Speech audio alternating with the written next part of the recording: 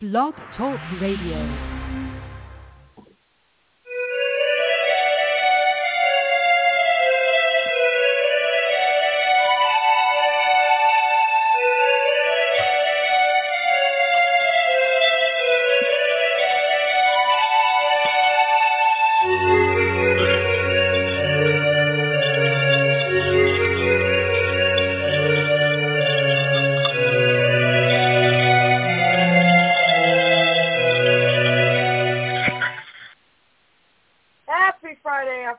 Welcome to Desperate House Witches. I'm Raina, so you don't have to be. Desperate House Witches is not a G, PG, or even an R-rated show. So, bad language, bodily function, dirty talk of any kind might offend you. This may not be the show for you. Desperate House Witches is brought to you by the incredibly wicked one herself, the amazing Dorothy Morrison. Please check out www.wickedwitchstudios with an S. .com. Just a reminder, next week I will be doing 2 shows live from Mystic South, the pre-show on Thursday, and of course the standard live show from the Active Convention Center on Friday. So Thursday is a pre-show. I'm going to have a lot of folks on who are presenting Friday morning, so you get to hear from them. And then, of course, the regular Friday night show. We are so excited to be coming to you live from Atlanta, Georgia at the Mystic South Conference. Please check out mystic-south.com to find out more about where we are, what we're doing, all the classes.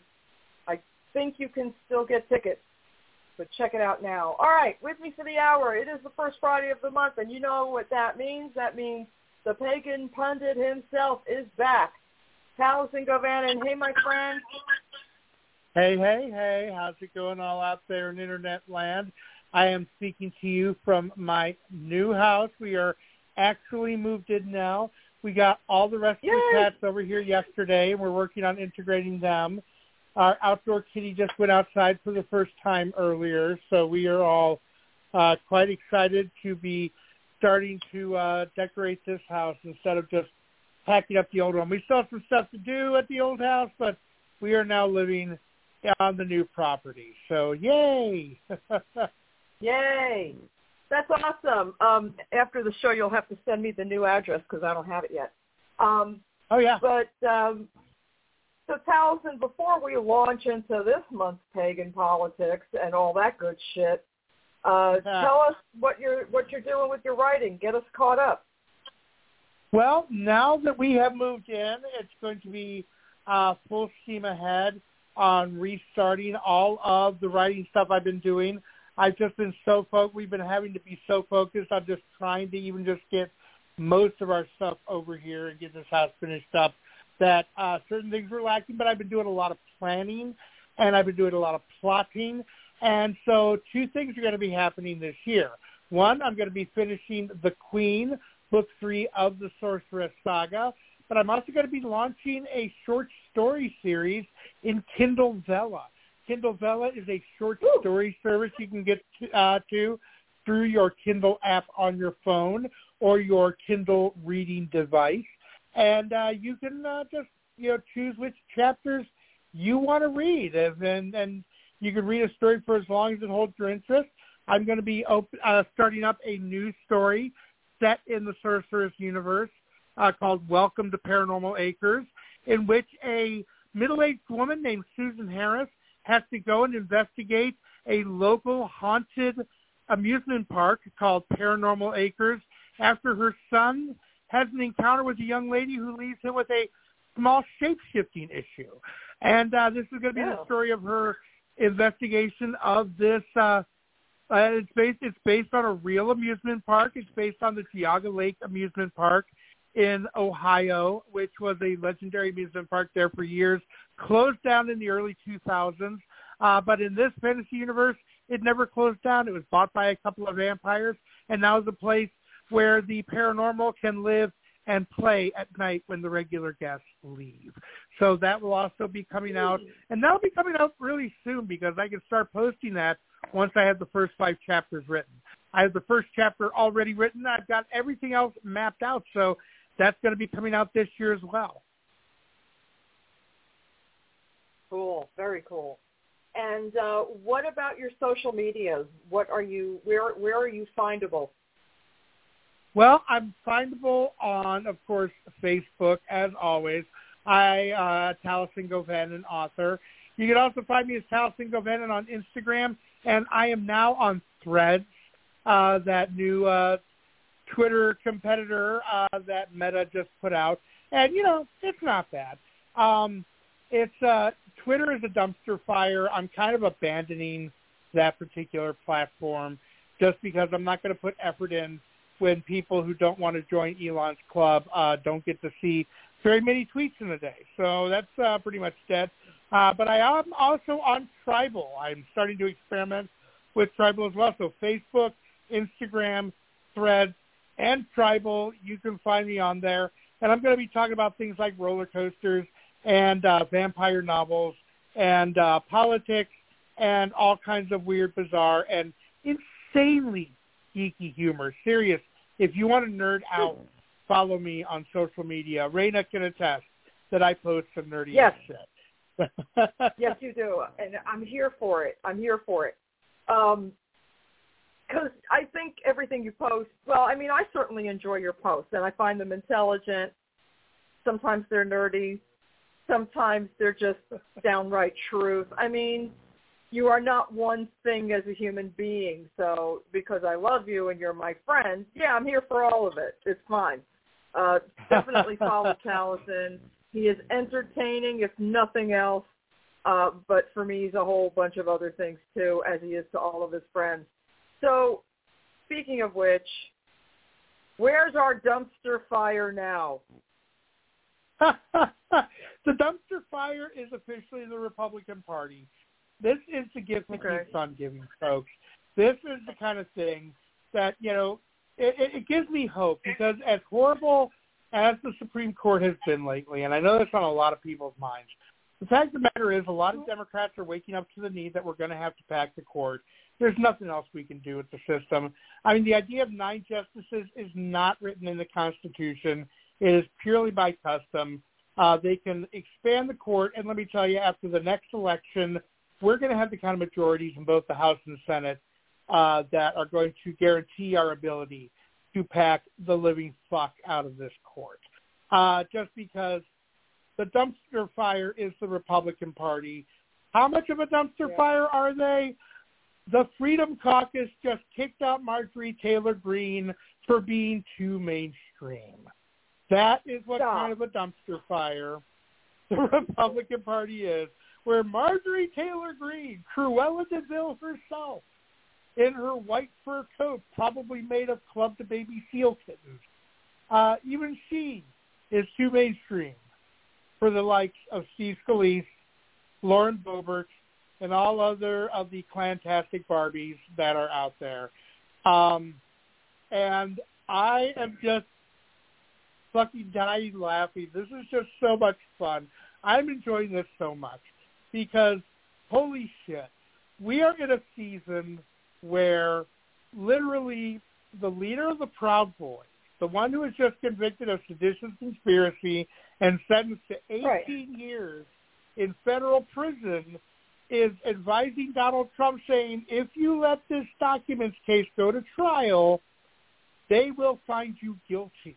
Because even an inbred incel icon like Stuart Rhodes can see that this document case, it's impossible. He cannot fight against it.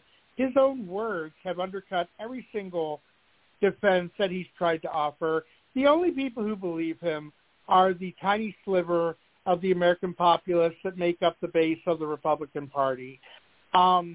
He's lost 25%. Let me tell you, folks, something. Republicans amount to 24% of the American electorate. Now, Democrats are much better. They're at 29%.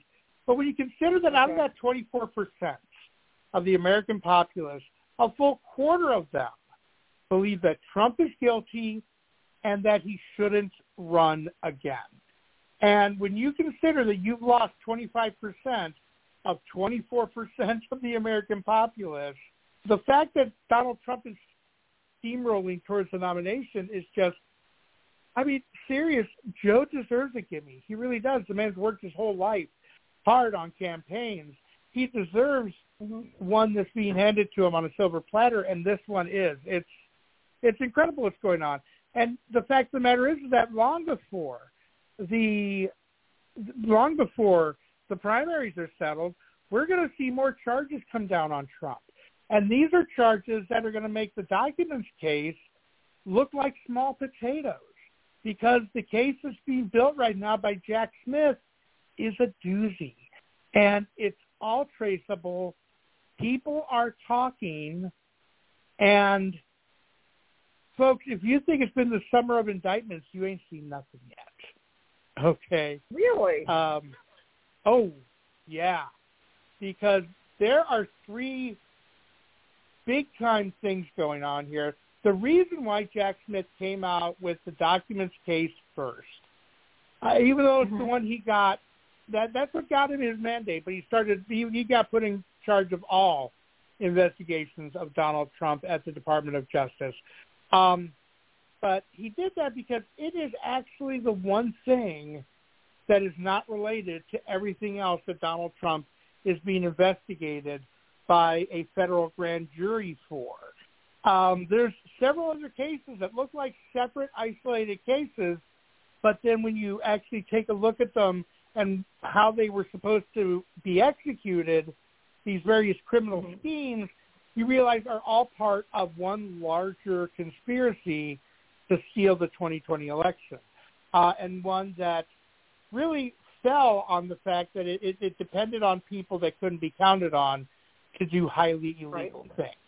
But the documents case is its own thing. It's its own unique form of stupidity. It's just the ultimate Donald Trump charge because it's Trump being Trump.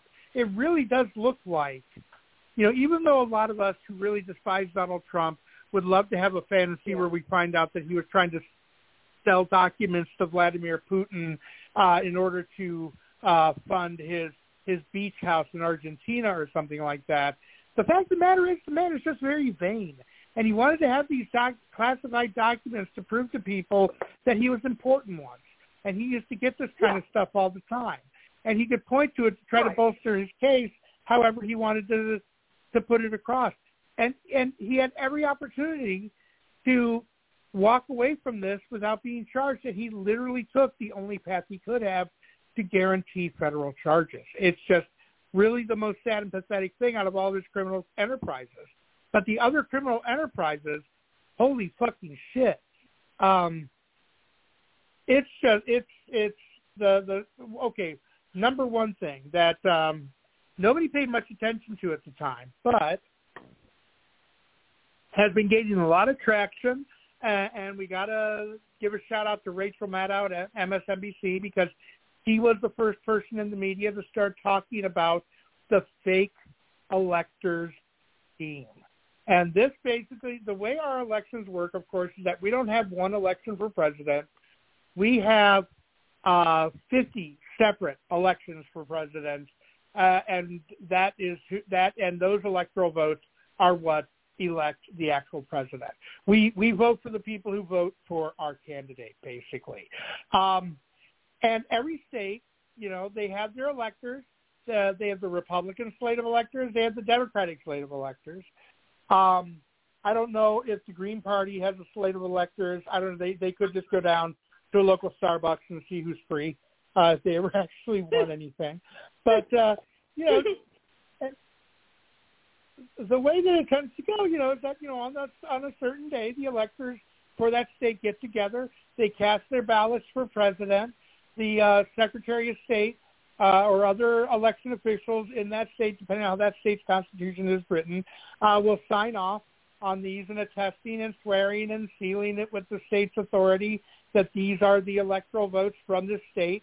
And those electoral votes are taken individually, paper ballots, are taken to Washington to be opened and counted by the vice president on the 6th of January of every, this last time was the 6th of January, following the election.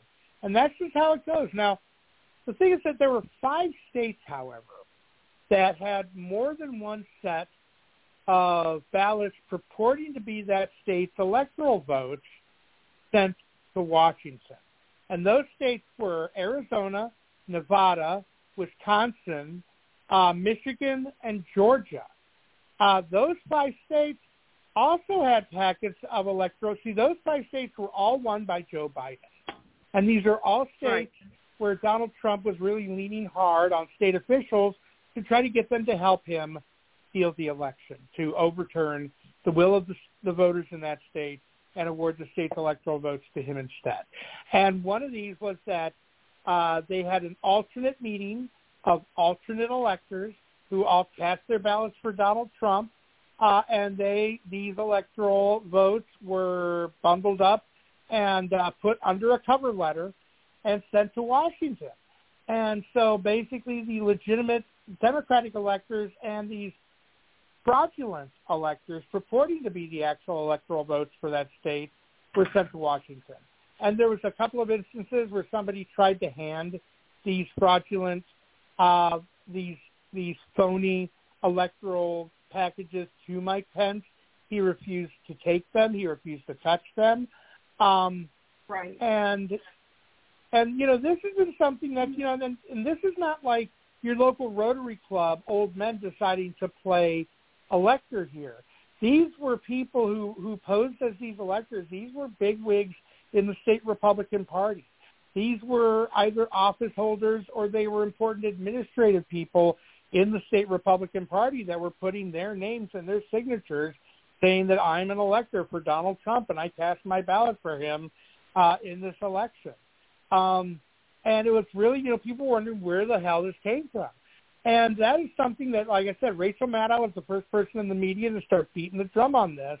The Department of Justice really wasn't looking at that. They were really focused on finding and prosecuting the January 6th rioters, the violent people, the people who actually stormed the Capitol. And this kind of got backburnered for a while. But Maddow kept talking about it. Eventually, other hosts on MSNBC picked up on it. Of course, that led to, of course, the larger liberal blogosphere, the ones who think that MSNBC is nothing more than Fox News with a couple of gay people, or at least a couple of announced gay people. Even they started picking up on the story and started beating the drum. And eventually, Jack Smith's organization got to that, and they have been looking into this. And they're not just looking into did something illegal happen here. They are looking to charge people. And we know this because 8 of the people who were involved with this fraudulent elector scheme, the actual electors, the people who were posing as electors, 8 of them have received immunity from prosecution in exchange for their testimony. And they would not be getting immunity from Jack Smith if they could not deliver. So somebody is getting charged in this, and that somebody is probably going to be Rudy Giuliani. He's already been notified he's the target of a couple of different grand jury investigations. He was neck deep in a lot of these efforts. You know how Roger Stone was the Trump guy who was the liaison for the shock troops like the Proud Boys and the Oath Keepers? Giuliani was the liaison for the fraudulent elector scheme.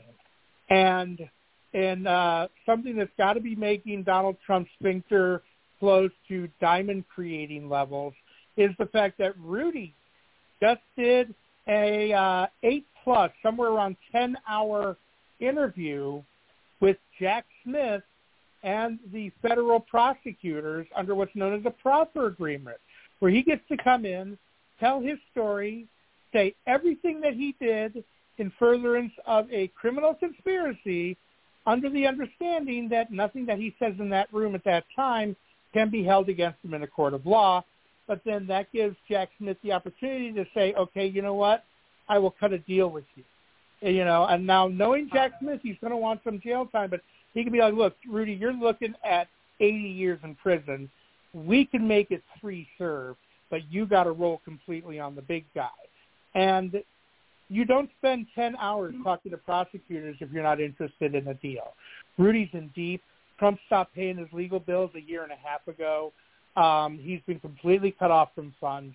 He is a direct target of the grand jury in Georgia that is looking at charging people with Georgia state crime in interfering in that election. Rudy's already been notified that he's an official target of that grand jury, along with others. So he's got to be feeling the heat, and so he could be looking to form a deal. So let me tell you something. That fraudulent elector scheme is something that you trace that back to Trump, and oh my God, that puts him directly in the thick of the planning for January 6th. Because a lot of people are still saying, why would you have this? Why would you send this? What makes you think Mike Pence would accept this? They weren't depending on him to accept it without the cover. This was on the predication that Mike Pence was going to play along with their scheme, that he was going to cave to the pressure, and he was going to say that I am not going to accept the electoral ballots from these 5 states because I've been presented with evidence that there are problems with this election, and I'm going to send this back to the states for them to hash out and for them to decide what the legitimate results are. But the thing is it was never going to go back to the states. That's the official story. That was what he was supposed to say. But it was never going to go back to the states because at that point, you're going to have somebody stand up and say, we don't need to send this back to the states. The state Republican Party has sent this, the genuine packet of electoral votes, and we can count them right now. And if that scheme had gone through, then Donald Trump would have been reelected. And that is where the fraudulent electors fit in to the overall conspiracy to commit election fraud and to defraud the people of the United States. So now there's another couple of states that also had alternate casts of electors. However, these casts of electors had a cover letter that did not purport to be the sole legitimate electoral votes. These were submitted in case there was a successful challenge in a court. These could be used as an alternate backup. And because of that, those are actually alternative electors. Nobody from those states is going to get charged, except they could be for taking part in a larger conspiracy. So some of those people could be rolling too. You don't know. But we know that 8 of the electors themselves have already rolled, and Rudy is talking to the prosecutors. Can we really trust that Rudy will roll on Trump? Because I keep hearing that he's still kind of a loyalist to Trump, and that, I don't know what kind of magic or bullshit Trump has over him, but apparently I keep hearing they're trying to get him to roll. We don't know if he's rolling yet. What do you think? No, see, the thing is, this is what people get wrong about Rudy. They really get wrong about Rudy. Rudy is not loyal to anybody but Rudy Giuliani. Again, I recommend people. James Comey wrote an incredible book after he got fired by Trump, completely exposing the fraud that was Trump's relation to both the FBI and the Department of Justice. But he also, James Comey, served with Rudy Giuliani in the Southern District of New York, the federal district. Rudy was the chief guy in the office, and Rudy was he was really talented at finding talented people who could do great work, which he could then take all of the credit for. The staff used to say that if you want to commit suicide, just stand between Rudy and a TV camera. You'll never know what hit you. And literally, he would have people, they would toil. He would have affairs. He would schmooze with political people to try to ease his way into politics. And he would have people who would do a lot of hard work, which he could then take all of the credit for. So Rudy has only ever been loyal to Rudy. Now, he's thought for whatever reason that it's better for him to be on the side of Trump for the last several X amount of years. I think he always thought all along that Trump could pull it off and that Trump could somehow make his way into president for life. And Rudy knew that if he was a loyal guy and Trump was president for life, then Rudy would be taken care of for the rest of his days. But Trump is not going to, that's not going to happen. Trump, again, Rudy was at one point at least a knowledgeable lawyer. He can read the indictment in the classified documents case. that alone is worth 14 to 40 years in prison for Donald Trump if he takes this to trial. And every indication is he wants to take it to trial. And so that case alone is showing Rudy that this guy's not going to be president for life. He's not going to make a comeback. It's not going to happen. At which point, Rudy's got to think about the rest of his days. I'm sure he's still thinking he's going to live forever. His family does have tremendous longevity. The guy could have another decade and a half in front of him. And he's thinking, you know what, maybe he's thinking, if I can do a deal, if I can be the guy who brings down the greatest boogeyman that the vast majority of Americans hate and despise, but the people who are locked into these gerrymandered districts where their wills are not really exercised and their votes are suppressed, but if he is the giant slayer, then he can go and serve 3 or 4 years in a nice medium security federal prison, and it will be very light security. He will not be in the big house with Bubba. And then he can come out and do his redemption tour and talk about how when he saw the light and when he saw what he did was wrong and what everybody had done was wrong. He wants to be Howard Dean, what Howard Dean did during the Watergate scandal. He wants to be Jeb Stuart Magruder, going on an apology tour of America, getting paid by these corporate Republicans who want Trump gone. They will pay him handsomely once he gets out of federal prison to come and say, this was madness. We can never let this happen to our party again. We have to listen to these rich people when they say, take a milquetoast person. You know, it's like, here, let's run Mitt Romney again. Let's just show everybody that we've learned our lesson. And they're not going to the Republican Party is going to fall apart. It's beyond saving now. But Rudy is going to, I think that if he flips on Trump, he's never going to repair his reputation. He's never going to be America's mayor again the way he was after 9/11. But within conservative circles, he's going to be the guy who found religion and repented for his sins, did his time, and then went on his redemption tour telling everybody, don't do what I did. So I think it's possible. See, Rudy's Rudy, and he's not always been – a lot of his loyalty is he's stupid, but I think he had an agenda to it. And I think now he just realized that the conservative gravy train is just done. It's not happening anymore. I just want to make a programming note. When we were talking about Dean and in Watergate, we were talking about John Dean, not Howard Dean. Dr. Howard Dean, the former governor of Vermont. That is not who we were talking about. We were talking about John Dean specifically, in case anybody's like, huh, Howard Dean? No, not that Howard Dean. No. No, yes, John Dean. Sorry, my Watergate. I'm a bit of a Watergate aficionado. Okay, I'll sit around and I would trade G. Gordon Liddy jokes before the new Max series, which I haven't watched yet, but I'm going to. Oh my God! Okay. The family's going to Starwood next week. I am not going to be able to attend this year. My mobility issues are such. I really need an all-terrain scooter to really be able to enjoy myself at a festival, and I haven't got one yet. I'm going to have one by next year, so I'm going to be working on my writing, and I'm going to be catching up on some TV. So I think because I gotta finish Interview with the Vampire. I've got to finish Sandman, and I've got to watch Mayfair Witches. I may go ahead and add the G. Gordon Liddy, the Watergate show from Max on there too, because that looks like it's just a lot of fun. I actually have to recommend to you not that particular one, but there was one on Starz, and it focused on Margaret Mitchell. And it was amazing, and Julia Roberts played Martha Mitchell. That one was phenomenal. Oh, my God. Martha Mitchell is my favorite out of the entire cast of wackos and lunatics from Watergate. Martha Mitchell is my favorite because she did not give a fuck. I mean, she did not give a fuck at all.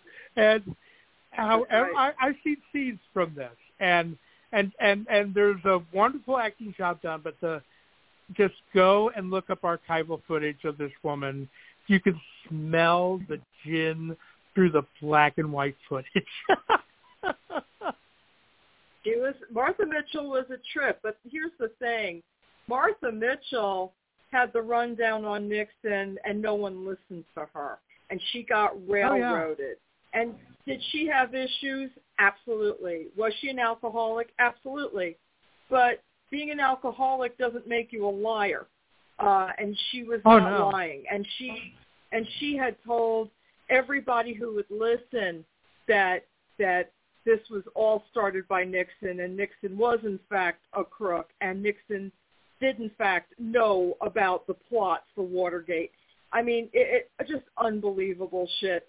So anybody who's interested in political theater, as it were, it was some of the most interesting shit that went down in the 70s, paired with Watergate, was the whole Martha Mitchell story. Her own husband railroaded her, and these people wanted her shut up, shut down, and committed. And it was not good. It was not good. It's really interesting to see, too, because we're hitting the stage of the Trump scandal, too, where there are enough people who are realizing that this guy is just imploding. And he is really, really just imploding. And they're starting to also see that Fox is imploding. Fox tied itself to Trump so closely that they're going down with him. They're going down. They're going down with the ship with him. And you're starting to see these people from the Trump administration, or people who are close to people in the Trump administration, really, really getting themselves established by coming on whenever you need to talk about how fucking horrible that orange piece of shit was. And, I mean, take a look at George Conway. That's the now ex-husband of Kellyanne Conway, the favorite Crypt Keeper spokesperson for Donald J. Trump's administration.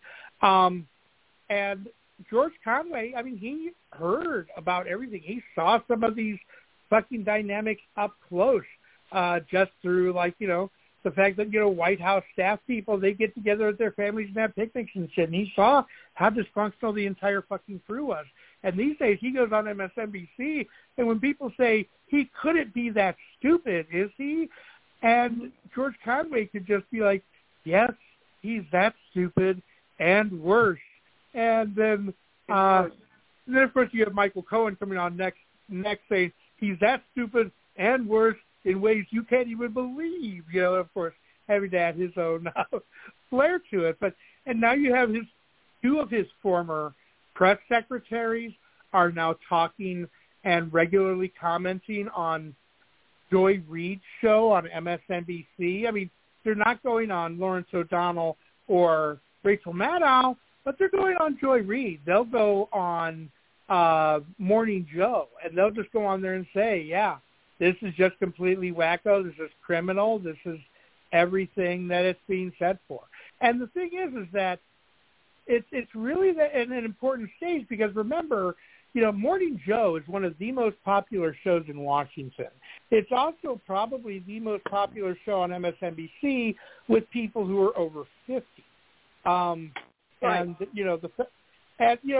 the fact that you have Joe Scarborough, a guy who was good friends with Newt Gingrich in the 90s, you really can't doubt this guy's conservative bona fides. When he's saying, this guy is a moron, I've known that for a long, long time, savvy with his public image to a point, but just ridiculous ego and that kind of thing, and just laying it out there. He lays it out in ways that really speak to that disaffected suburban Republican, the people who miss the days of Mitt Romney and even Jeb Bush. There's a lot of them in the suburbs. And the fact a lot of them either voted for Joe Biden in certain districts in 2020, or they just stayed home and refused to vote because they could not vote for Donald Trump again. And Joe Scarborough speaks to these people, because when he's talking about the Capitol riot, he talks about how people were they were bashing at the heads of police officers with American flags. And he always plays the clip of the guys whacking at the cops with American flags. Now, cops aren't exactly the good guys with a lot of liberal people, but whenever I see him talk like that, I'll say, you fucking say that, Joe. drive that fucking point home. Send that point into every suburb and into every upper middle class neighborhood in America that these guys were beating up cops with American flags. You know, make those people who still venerate the World War II generation, make their stomachs turn. Because, again, it all goes into the further collapse of the neo-fascist conservative movement. Because that's what modern conservatism has become, a neo-fascist movement. So the whole thing has to be slayed. And thankfully, they're cooperating. Oh, my God, these people, the stupid, it hurts. But just, folks, if you've ever been involved with activist groups, think about the most dumb but earnest person you worked with in your old activist group, and imagine if they really ran the show. And just think about that horror. That's what being a conservative in America is like right now. Wow. I just, but there's this sector of the populace that just seems to want to believe that everyone's lying except their guy. And, I'm so sick of hearing liberals, oh, God, we need a new name, talk about how old Joe is and how, we don't have anyone exciting. And my answer to that is, so do you want to vote for a Republican? I mean, what is the point of your statement? I don't understand. You know what? I say let the Republicans be the ones saying about old Joe, sleepy Joe, confused Joe.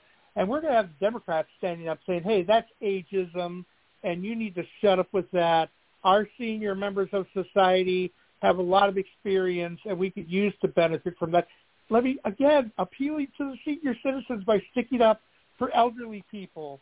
That it used to be a Democrat issue, but that's becoming a Democrat issue with this election because of people like that setting the tone. And you know what? I mean, I'll take a few disaffected people who haven't voted for one of my guys in the last 40 years for disaffected suburban Republicans who just cannot stand that this reality TV star is still around. I'll make that swap because the people who are disgusted with the reality TV star, at least they'll show up and actually vote. I know, and that's the part that concerns me because, these liberals in name only are starting to really wear me out. And I know that the Republicans are already having enough trouble because DeSantis doesn't seem to be making any traction anywhere. Are you seeing him get any inroads? I'm not seeing it. Oh, fuck no. Are you kidding? Recently there was a poll that came. There's been this CNN Ipsos tracking poll. It is one of the gold standards of tracking polls, too, by the way. The CNN Ipsos poll has been really remarkably accurate for a long time, really does well in primaries, too, by the way. And what they've seen is that a lot of Trump's legal issues have chipped away at his support. He's lost about 6 percentage points over the last 3 months. And none of those 6 percentage points are going to Ron DeSantis. You've got 1 going to Nikki Haley, 2 going to Mike Pence, 1 going to Tim Scott. I mean, literally, but none of them are going to Ron DeSantis. Because the fact of the matter is Ron DeSantis' support is frozen at about 25% of the Republican Party. And his audience are people who don't think that Donald Trump is mean enough. And when you consider that, that how absurd that is, when you consider that that's represented by about 25% of the people who only make up 24% of society, he's cornering the edgelord vote. That's what Ron DeSantis has gotten, and that's what he's frozen at. Because his whole culture war thing and the fact that he keeps getting his ass kicked by a cartoon mouse, that really is freezing him at that edgelord level. So he's toast. His top guy was on a radio show, and actually it was a Twitter space. It wasn't even a radio show. It was a Twitter space being run by a guy who goes by the handle of Crypto Lawyer. So when the head of your fundraising, when that's the best venue they can get to talk is a Twitter space with Crypto Lawyer. That right there tells you, stick a fork in it, it's beyond done. Throw it in the trash because it's burnt to a crisp. But then he goes on there, the Twitter space, and says, yeah, we're pretty behind. We're like 30 points behind. And, you know, it's not undoable, but it's an uphill battle. And it's just like, this is one of your top guys? Wow. So, yeah, stick a fork in him. He's beyond done. And I thought he had all this, you know, I thought that he was the great hope of the Republican Party because he was just Trumpy enough, but also catered to their worst inclinations as far as book banning and people banning and bashing and, you know, and the recent oh my gosh, we haven't even talked about the recent Supreme Court decisions yet. There's just so fucking much to go over there, but it just seems to me like Republicans are nothing but star fuckers, and their one and only star is always going to be Trump. And, you know, considering what may or may not I mean, when you have to have a discussion about whether or not a candidate can run from jail, are you serious? This is what you want? Yeah. It's become a cult of personality. It's become a cult of personality, and that's DeSantis' problem, is that he was trying to be Trump without being Trump. And the audience for that is very small. It's the smallest sliver of the MAGA world that has an appreciation for the fact that Donald Trump has lost 3 elections for the Republican Party in a row. The midterms in 2020, he eked out an electoral fluke in 2020, but then the midterms in 2022, the Republicans lost. They lost the Senate. In the 2020, he lost the presidency again, and also lost a winnable race for the House, taking that over. And then in 2024, he lost most of the swing state races that allowed Democrats to retain control of the Senate. He's a 3-time loser, and there's a small sliver of the MAGA world that loves racism and loves misogyny, but they just don't think he's going to be able to win again, so they're looking for Trump without the baggage, and that was Ron DeSantis for them. But like I said, that's a very tiny sliver of the group, because most of your MAGA base, they worship this guy. He is their savior. Mm-hmm. When they have pictures of him with Jesus on their Facebook profiles, they're not being ironic. They're not trying to have an inside joke. This is the level of hero worship these people have. This is really one of the biggest cults. MAGA is one of the biggest cults that this country has ever seen.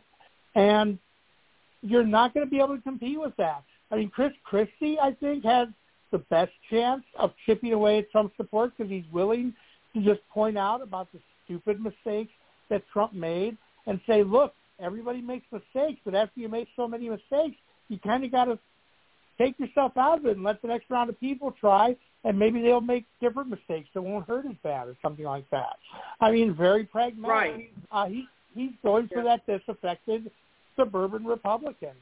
And I have a feeling that as we get closer to the primaries, that Chris Christie is going to be the person who comes in second behind Donald Trump, with probably Ron DeSantis a brief third, because I think he will be able to chip away, because he could be just as much of a, hey, fuck you, blowhard that Donald Trump is, and that's something that sells in the toxic masculinity cesspool that is the modern GOP. But it doesn't matter, because by the end of the nominating process, Donald Trump is going to be the Republican nominee, unless they can hurry up and convict him of seditious conspiracy, and then he'd be barred by Constitution he'd be barred by the Constitution from holding a federal office again. But he's going to be the nominee of the Republican Party. Wow.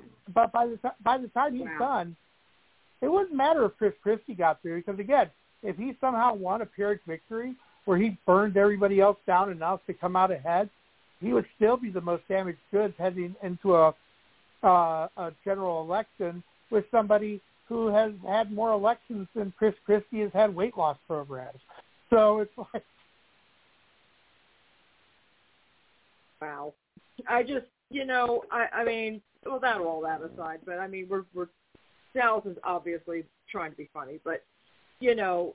I don't really care. I just never thought I would be rooting for Chris Christie to like pull ahead in a Republican. I don't root for Republicans ever. And it's not like I would want Chris Christie as my president.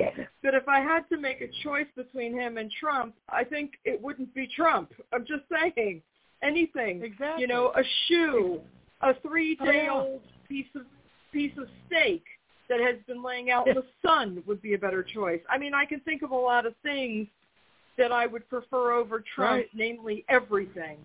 So, I mean, let me tell you, too. But this is something. You're sure that Trump is going to be the nominee, though, right? You're 100% positive. None of them want to attack him, which means he's free to take all the pot shots he wants at the people. He can make them a laughing stock in the Republican Party. He's going to be able to nuke most of their chances. And he just has enough of a hold of enough people in the Republican Party that he will be the only one really left standing at the end.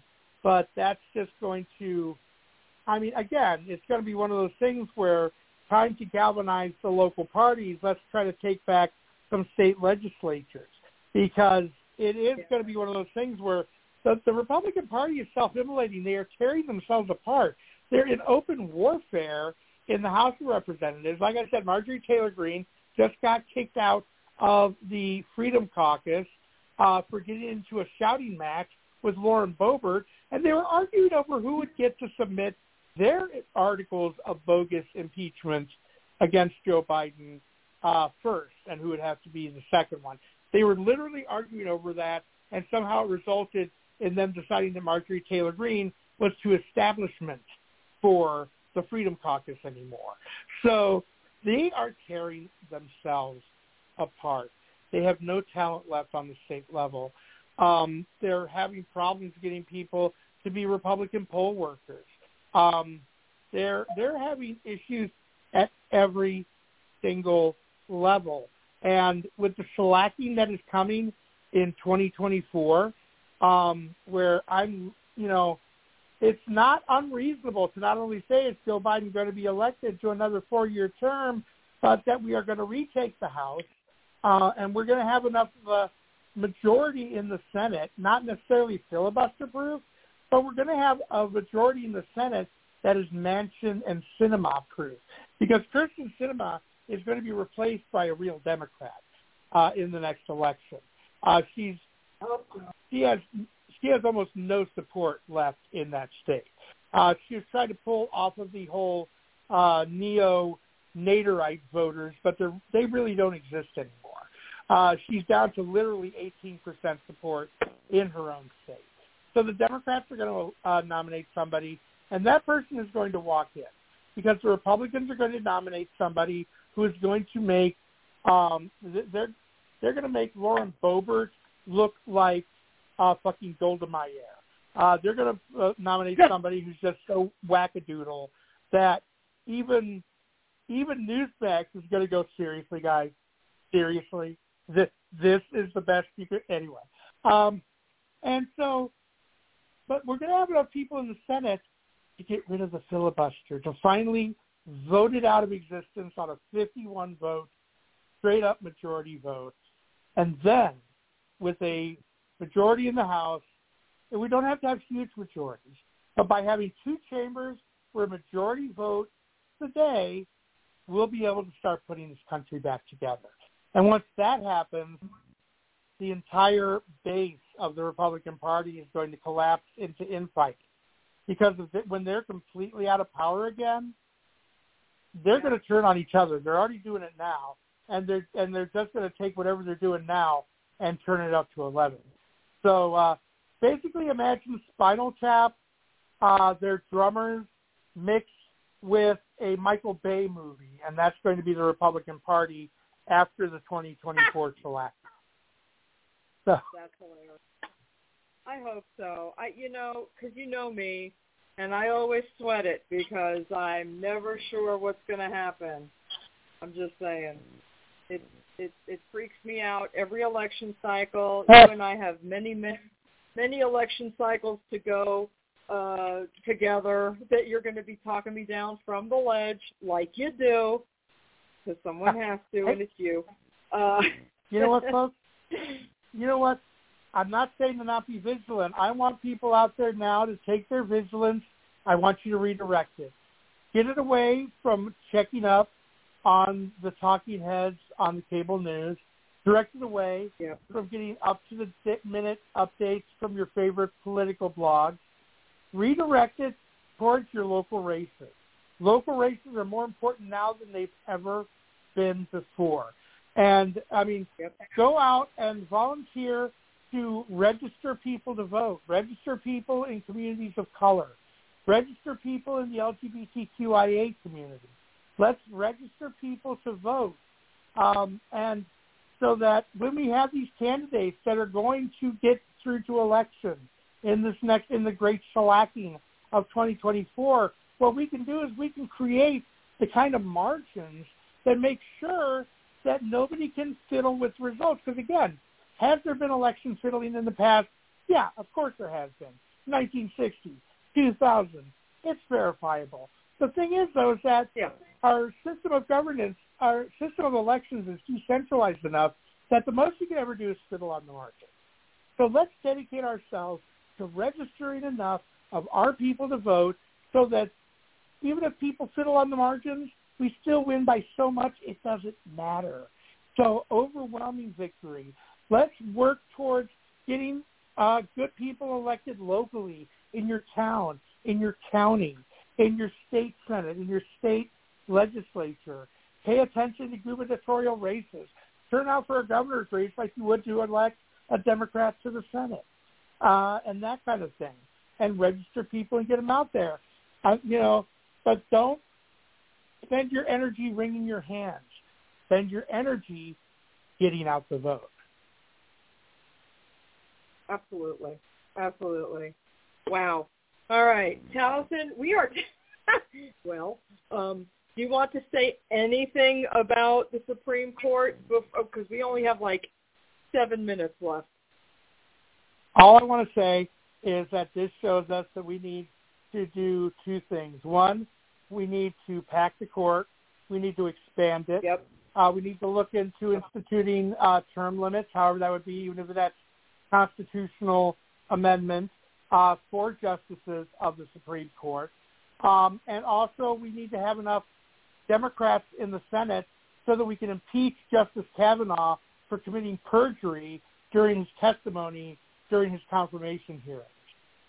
And take a look at the business dealings of Clarence Thomas and Samuel Alito and others and see about impeaching and removing them from the bench too for serious ethical breaches. Let's go ahead and get the kind of majority where we can hold the people who are guilty to account, and we can get good people in there who are going to appreciate the idea of the evolving Constitution that evolves along with society, and that stripping away rights that people have grown up for a couple of generations possessing is not the way to encourage adherence to the Constitution. Along those lines, do you think Joe has assuming everything goes the way we would like it to go, Joe has the stomach to actually pack the court? He's a pragmatist. He's a realist. There are rumors going around that he's coming around to the idea. He's still saying no, he doesn't need to because he wants to appeal to the traditionalists. But you watch. In a second term, if we have enough people to get it through, it's going to happen because they're teeing up more things to knock them down. And who knows where they're going to stop. And eventually the public demand for it is going to be too overwhelming. I hope so. I thought the public demand would be there now, but apparently it's just not there yet. But I have to have hope. To grow, it's starting to grow. Well, I mean, after this past week and a half of, first of all, the student loan thing, forget it. Affirmative action, that's done. I mean, what else needs to happen? Exactly. Well, it's just astounding. There are other things coming up.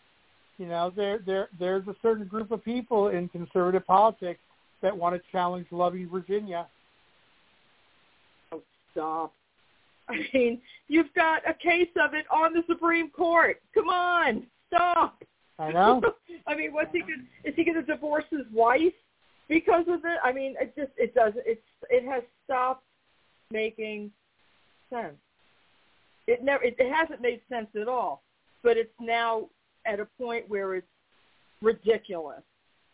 It's past racism and sexism. Now it's just additional stupidity upon more stupidity upon the original stupidity, you know. And but now, I'm amazed that they're not.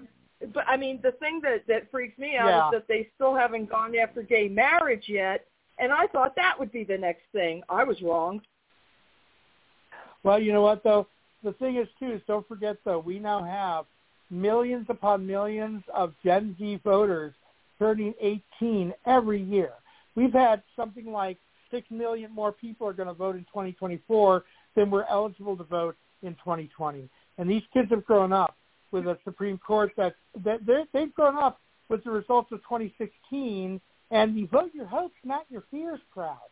And they're fucking done with it, okay? These are people who are saying, that, look, if you're in a deep red district and there's no way a Democrat's ever going to win, go ahead and vote for the traditional Republican against the MAGA guy in the Republican primary. You know, they appreciate strategic voting. They understand we got to defeat the fascists. How do we do it? How can we do it? And they're doing it. So that's another thing, remember, even though your fears grow up again because we all worry about 2016, that was 8 years ago. Yep. And there's a huge chunk of the voting populace that could not take part in that election. Right. But they're paying attention now. Fortunately. And again, folks, don't get complacent. Don't make assumptions. We have to make sure we stay vigilant. And as Taliesin said, vote local. Make sure you are a part of every local election. This is how the fascists get in. They play the long game. We've said this a million times. They get in at the ground level. They get name recognition over time. And then they start running for the House. And then they start running for the Senate. And it's a progression. They play the long game. You've got to remember. So, Taliesin, before we go, tell folks again how to find you. I am on Facebook. I am still on Twitter. I don't do much on there right now. I occasionally use it to make memes that I post other places.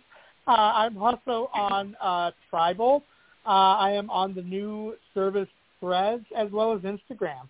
Just look up Taliesin Govanen or Taliesin G at any of those, and you will find me. And keep an eye out for Welcome to Paranormal Acres coming to Vela very, very soon. And I will let Raina know so she can let everyone else know when it goes live. I will see you guys next time. Same bad time, same bat station. And you guys have a groovy July. Bye, Taliesin. All right, guys. I know I told you weren't going to hear from me again until Miss. I love having Taliesin on. He keeps my head straight as far as politics go because sometimes I just can't handle it, as I know a lot of you can't too. But anyway, I will speak with you again next Thursday from Mystic South. That's a pre-show. And then Friday night from Mystic South Live. Hope you have a wonderful week. Don't forget, check out mystic-south.com. Get that information about how to attend. Talk to you later. Have a great weekend.